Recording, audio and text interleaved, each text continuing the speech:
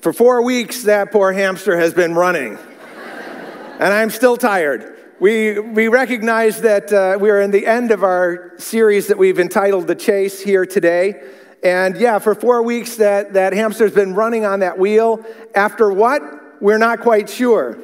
But we know that it reminds us of the kinds of frantic, frenzied chase that we all feel within our spirit. We all know that we are in this tireless pursuing of something. We find within us this deep sense of restlessness, and at the end of some days, we find ourselves exhausted by our own inner churnings. And it's those things that we pursue that leave us weary, that leave us tired of spirit. And of course, we hope that what we're chasing at the end of the day provides us with some fulfillment or peace or joy. But when we're honest with ourselves in quiet moments, we wonder if it actually will. We ask ourselves the question, will what we're pursuing actually bring us what it is that we're longing for? And when we're honest with ourselves, we are desperate to figure this out, aren't we? To know for ourselves. Nobody longs to live life that's filled and fueled by anxiety. Nobody wants to be restless. We all long for rest from that season of restlessness. We all long for contentment. And if we could discover how to find contentment, then it's possible that we might be able to be freed from this constant striving. Wouldn't it be great to move from this? Let's take a look. From this. No, not quite yet. To that. Let's give a hand for our hamster who finally made his way off. It's about time we gave that poor hamster a break, and it's about time we give ourselves a break. It's about time that we find within our life the things that really do give us the sense of joy and contentment and peace that we're yearning for. Now, throughout the series, we've been talking about the fact that the opposite of restlessness is contentment, and contentment we've defined as this inward, gracious, quiet spirit that joyfully rests in the providence of God. The quiet, inward, joyful spirit that joyfully rests in the providence of God. And for 4 weeks, we've been trying to figure out how it is that we can get there. During week 1, I suggested that at the root of our restlessness, of our striving, is the fact that we have disordered loves. We fail to love the best thing best, and we replace that best thing with other loves that we love more.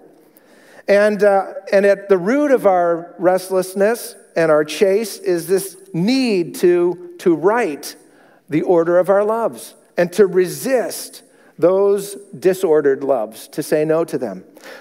Then Pastor Jeanette spoke about the disordered love of security, one that drives us to worry and misplaced confidence in money and material possessions.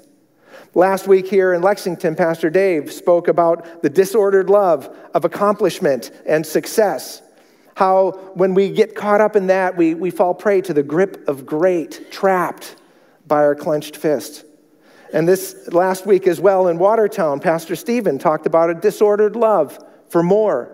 And in Foxborough, Pastor Tom spoke about our disordered thoughts. Well, today I'd like us to move from the place of resisting those disordered loves to the place of embracing our first love, that love which ought to take top billing.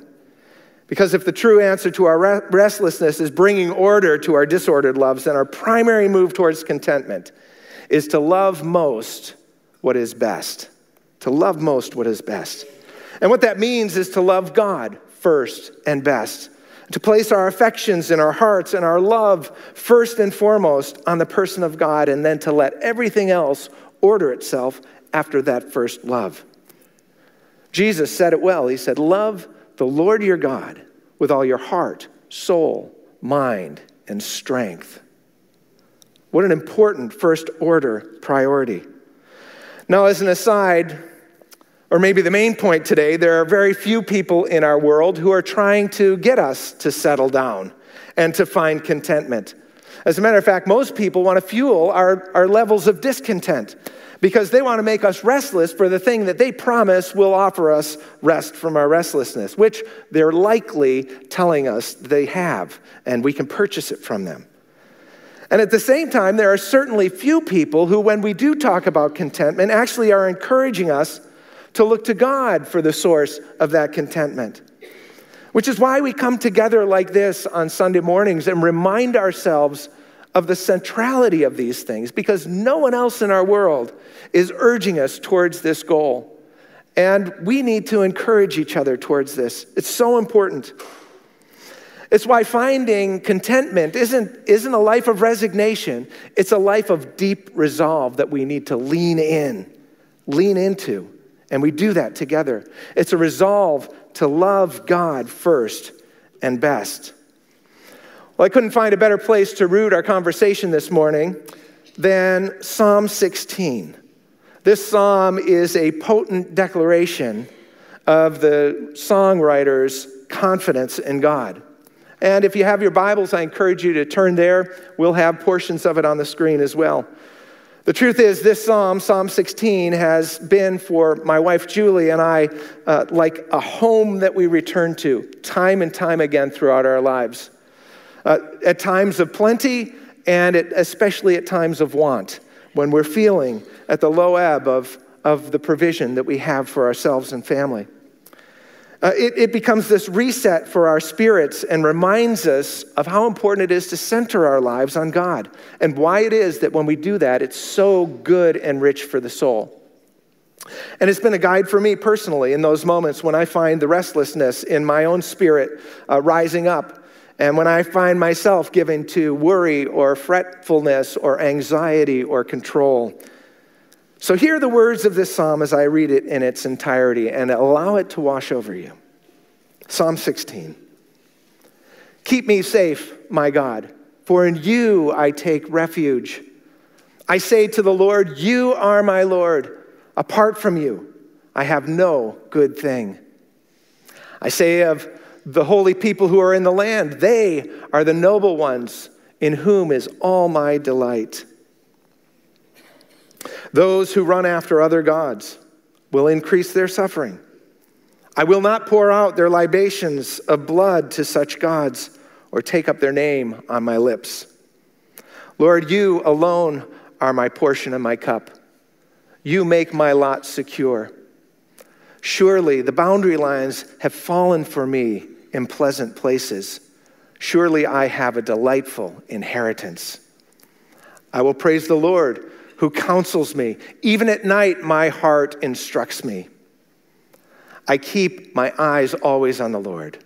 With him at my right hand, I will not be shaken. Therefore, my heart is glad. My tongue rejoices. My body also will rest secure. Because you will not abandon me to the grave, nor will you allow your faithful one to see decay. You make known to me the paths of life. You fill me with joy in your presence, with eternal pleasures at your right hand. What a beautiful psalm, and I found that this psalm can act as a reset to reorder our lives when things get disordered. And I just suggest that there are 3 truths from it that we can take away this morning that if we lean into, we'll find ourselves leaning into the very one who brings us a sense of peace in our life. And the truth, number 1, is simply this, that God is at the center of our good, and that good is at the heart of our God. God is at the center of our good, and good is at the heart of our God. Now, often people don't believe this. They hear God's word where he calls us to worship him and to listen to him and to obey his instruction. And they feel like God is needy or demanding or capricious or maybe controlling. When he says, worship me, put me first, pay attention to how I want you to live. It's true, God does ask these things of us, and he does make these statements to give him top billing in our hearts, to involve him regularly in our lives and in our decision making, to worship him as first and foremost, to consider often his nature and his personality, and to be responsive to his guidance and his instruction. Now, there are two possible reasons that God would call us to such a thing. The first possibility is that God is greedy. The second possibility is that God is truly good. And maybe you're here this morning and you've lived all of your life under the assumption that the number one possibility is true, that God is greedy, that he's demanding of our love, that he's stingy with his good gifts to us, that he's wanting to steal our freedoms or rob us of joy, all that he might be made more glorified and more great. Can I just say, if that's you and you're here this morning, I'd like you to at least consider today that option number two might be true. Consider the possibility that he calls us to love him first because he created us out of love and desires good things for us. Consider the possibility that God is actually good, that in his wisdom and understanding, he knows that the way for us to live our best lives is to draw near to him and to allow him to order our lives aright, because he loves us well, because he is the one who can bring us what we most deeply long for. The early church fathers, in much of their writings, talk about why it is that when we place our confidence in God, that we find deep contentment. They explain that it's because that God in his very essence is fully content in himself, that he is at peace, that he is the center of this deep and abiding shalom. That from the very beginning of time and even before then, God has existed in three persons, God the Father, Son, and Spirit, in perfect community, a perfect joy, perfect mutuality of love. And that God was not wanting for anything in that moment and in those experiences as the Godhead. But God is also gracious. And so he lovingly chose to share that beauty of his own essence with creation that he deemed fit to create, which includes all of us. And so when we receive the goodness of God, it's all pure grace. And when we enter into the beauty of the Trinity, the beauty of God himself, we find ourselves discovering the source of deep contentment. Because God is confident in his own sovereign purposes. He is certain and steadfast in the outcome of all of creation. And he's actively at work bringing it together. And this deep shalom, this rich peace, is one that is eternal. It comes from beginning of time and it lasts to after time stands still and comes to a close. And in rich measure, God chooses graciously to offer that to us, to all who he has made. So at the heart of good is God. And at the heart of God is good. And if we want to know contentment, we need to go to the source, to the one who is fully content in himself. This is why when life drives us towards anxiety and restlessness, and we're driven to throw ourselves from one activity to another, from one cause to another, from one pleasure to another, from aspiration to aspiration, and addiction to addiction, hoping desperately that some combination of these things will bring us peace, might fill that gaping hole in our hearts. It's why the very best thing to do at that moment is to stop and settle ourselves very deeply in God. Augustine put it this way. He said, our hearts are restless until we find our rest in you. The psalmist said, I said to the Lord, you are my Lord. Apart from you, I have no good thing. God is at the center of our good, and good is at the heart of our God. That's the first truth. Truth number two is simple, that our lives become full when seen as an expression of the goodness of God. That our lives become full when we see them as an expression of the goodness of God. At the heart of this poem are these words. Hear them. Lord, you alone are my portion and my cup. You make my lot secure. The boundary lines have fallen for me in pleasant places. Surely I have a delightful inheritance. I wonder if you ever think of your life that way. The boundary lines of my life have fallen for me in pleasant places. Surely I have a delightful inheritance. You see, to those who wrestle with feelings of loss or lack or poverty or being left out or dissatisfaction with life, God reminds us that the acreage of our lives, the length and the breadth of it, have been paced out and assigned to us directly by God himself. He has assigned it to us. He wants you to see your life as a delightful inheritance, not a series of disconnected disappointments, one to the other to another. The psalmist draws on this image of the settling of the promised land back in the time of Joshua. It was the place, that land where Israel had dreamed about someday living. And they had taken a long time to get there. And for generations, they've been longing to enter into that land and to live in it. It was these choicest plots called the land flowing with milk and honey, a place to grow good crops, to raise a family, to form a community. And when the day came for the people of God to inhabit the land was divided for the tribes. And as they made their way in, they cast lots to discover who it was that would inhabit what portion. And the lots were a reminder that it's God who assigns, not us. It's God who brings us each to the place of our own property.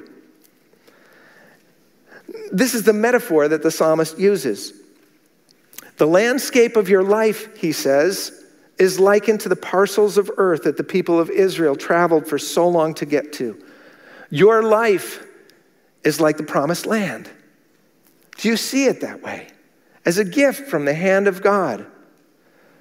Lord, you've assigned me my portion and my cup. You've made my lot secure. The boundary lines have fallen for me in pleasant places. Surely I have a delightful inheritance. Well, why is it that we find ourselves discontent all the time in life? It's because we don't believe this. Because we lose sight of it. Because we fail to see that the landscape of our life is actually something good that's been given to us by God. We often find ourselves instead resenting it, wondering if the grass is greener on the other side. You see, there are actually two ways we can look at our life, and we have a choice to make here.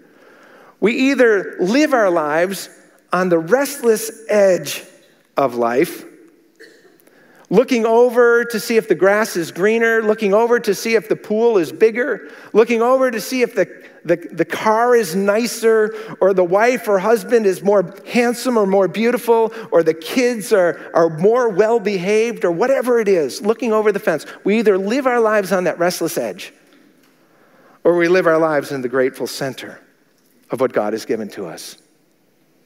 We either live on the restless edge, or we live in the grateful center, trusting deeply in God's provision and in his providence, his good and loving care over you.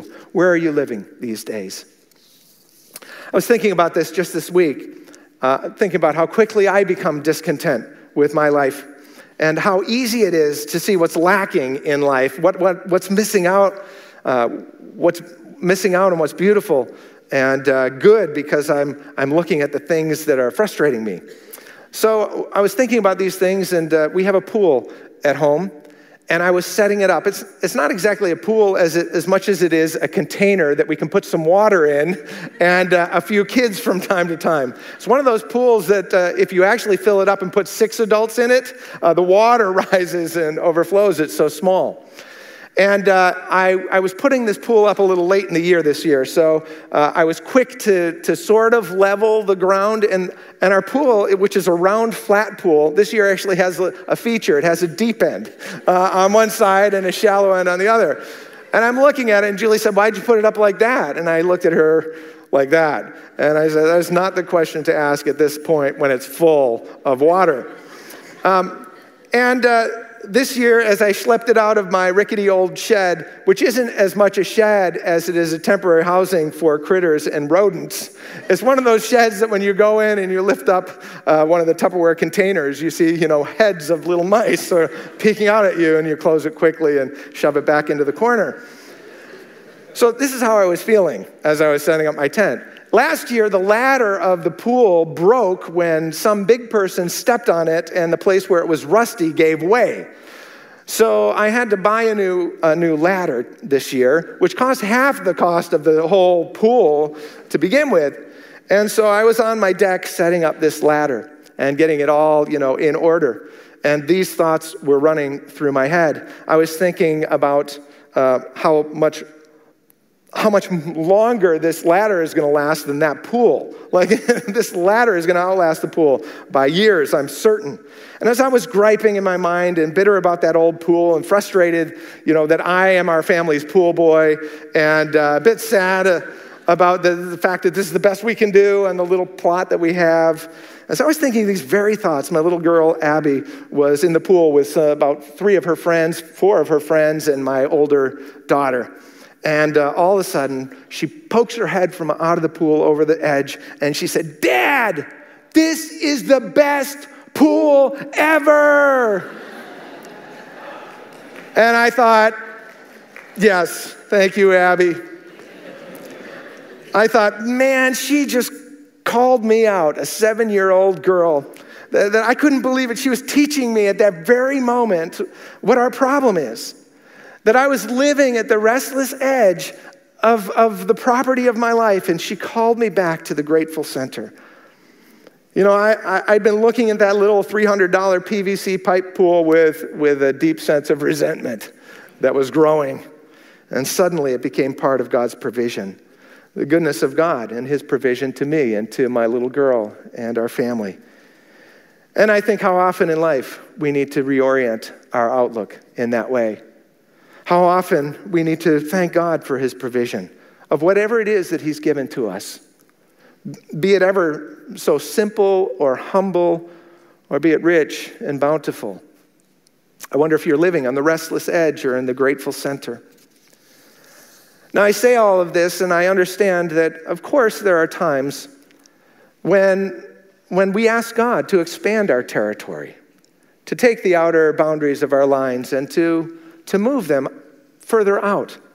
There are times when we ask God for more, when we hope for a child to fill our lives, or we long for a life partner to come and join us, or when we ask God for a new job, or a little more financial security, or a second floor, or a new venture. But we never do that walking away from God to the edge of our boundaries, lifting it ourselves and moving it forward. We always do it in tandem with the God who is the provider of all good things, if we're going to find our place of contentment. And we're going to continue to find our place of peace. We're not turning our back on what God's given to us, but we're asking him to walk with us forward to some new territory if that's where he's leading and calling. And in the midst of it, we are faithful to trust in the outcome and in his presence with us in the midst and in his guidance along the way. And so that's what this psalm reminds us of. It reminds us that God is at the center of our good, and good is at the heart of God, first of all. It also reminds us that our lives become full when seen as an expression of the goodness of God. Are you beginning to see why ordering your life with God at the top brings you such peace and deep shalom and rest? Well, the third truth is simply this. When storms come and winds blow, remind yourselves of truth number 1 and truth number 2. Remind yourself in the midst of the storms and the blowing winds of the first 2 truths. The fact is, we live in a whirlwind world where everyone is telling us all kinds of things about what will make us happy. And we so often get ourselves spinning in all kinds of directions. And our lives today seem more fractured and factious than ever as well. The cultural winds that are swirling make it very easy for us to lose sight. social unease and political turmoil and financial stressors that press in, and voices around us that are telling us, oh, do this, oh, do this, and this, and this, and this, and this. And all of these voices leave us wondering what it is that we are to do next. The fact is, if contentment is an inward, gracious, quiet spirit that joyfully rests in the providence of God, then restlessness is an inward, demanding, clamoring spirit that fretfully scrambles in the midst of uncertainty. Where are you living these days? If you're finding yourselves demanding or clamoring or fearful or fretful or anxious, it's probably a symptom that the whirlwind, that the storm around you is getting the better of you. And in the midst of this whirlwind, it's easy to lose sight of where our help might come from and what it is that will ultimately bring us that settled peace. Some of you are here this morning and you say, the thought of contentment is the last thought on my mind. You don't understand. Just recently, my life has been turned upside down and I feel like I'm living through a nightmare. I never thought I'd be in this place right now. I never thought this was going to be my life at this moment. You're saying this is the provision of God for me? We need to remember who wrote this psalm. It was David, who was in the midst of being pursued by King Saul, who was chasing after him for his very life. Saul was angry with David. He was jealous of David's success and his popularity. He wanted to take him down. He wanted to kill him. And Saul was pursuing him, King Saul with his men, the king with the resources at his disposal to find one guy in the wilderness. And David was likely hiding out in the caves that we know he was in when he wrote this psalm. Now, it was not a great time for David. This was a time when his life was turned upside down, when he was living through his own nightmare. And I think this psalm was written as much as a cry of desperation from David's lips as it was a psalm of trust and confidence in God. I think David knew in the midst of his storm that he needed to be reminded of these very truths that I'm sure felt far from him in these moments. He was desperate in the midst of a storm for his soul to be reminded of the goodness of God and God's goodness to him. Keep me safe, my God, for in you, he says, I take refuge. So David knew where to turn when the winds of life started to blow. Contemporary author Parker Palmer shares a story in the beginning of one of his books entitled A Hidden Wholeness. And in the story, he tells about how farmers on the Great Plains, at the first indication of a blizzard, would take out a rope and they would tie it to the back door of their home, and they would unwind that rope and they would take it so that it would lead to the barn where they would spend their day. And that rope could be up hundreds of yards long, sometimes quarter of a mile or more. But they'd lay it out because they knew what would happen when the winds of that blizzard would blow. The winds across the vast vacant plains would whip up the snow as it came to create whiteout conditions. And they'd heard plenty of stories about neighbors and people who didn't make it home in the midst of the storm, who left their barn and started making the way back home only to get lost in the disorienting whiteout. And they would fall to the ground and freeze and die in their own backyard. And so the rope to the barn was a ready way back. And I wonder if that's not a great metaphor for us. I wonder if we don't need a rope that leads us home, that we take with us. And of course, the home is God himself, his goodness and his provision to us, so that when we find ourselves, wherever we find ourselves in life, far or near from the center, we always have in our hand a reminder of how it is that when the storms come, we bring ourselves back home to the goodness and the centrality of the one who loves us most, the one who we're called to love most. And I think about, what is that rope for us? What's the rope for you that reminds you of the goodness of God? Maybe you're in a good season now and you've established some healthy patterns of reminder. Maybe some practices in your life.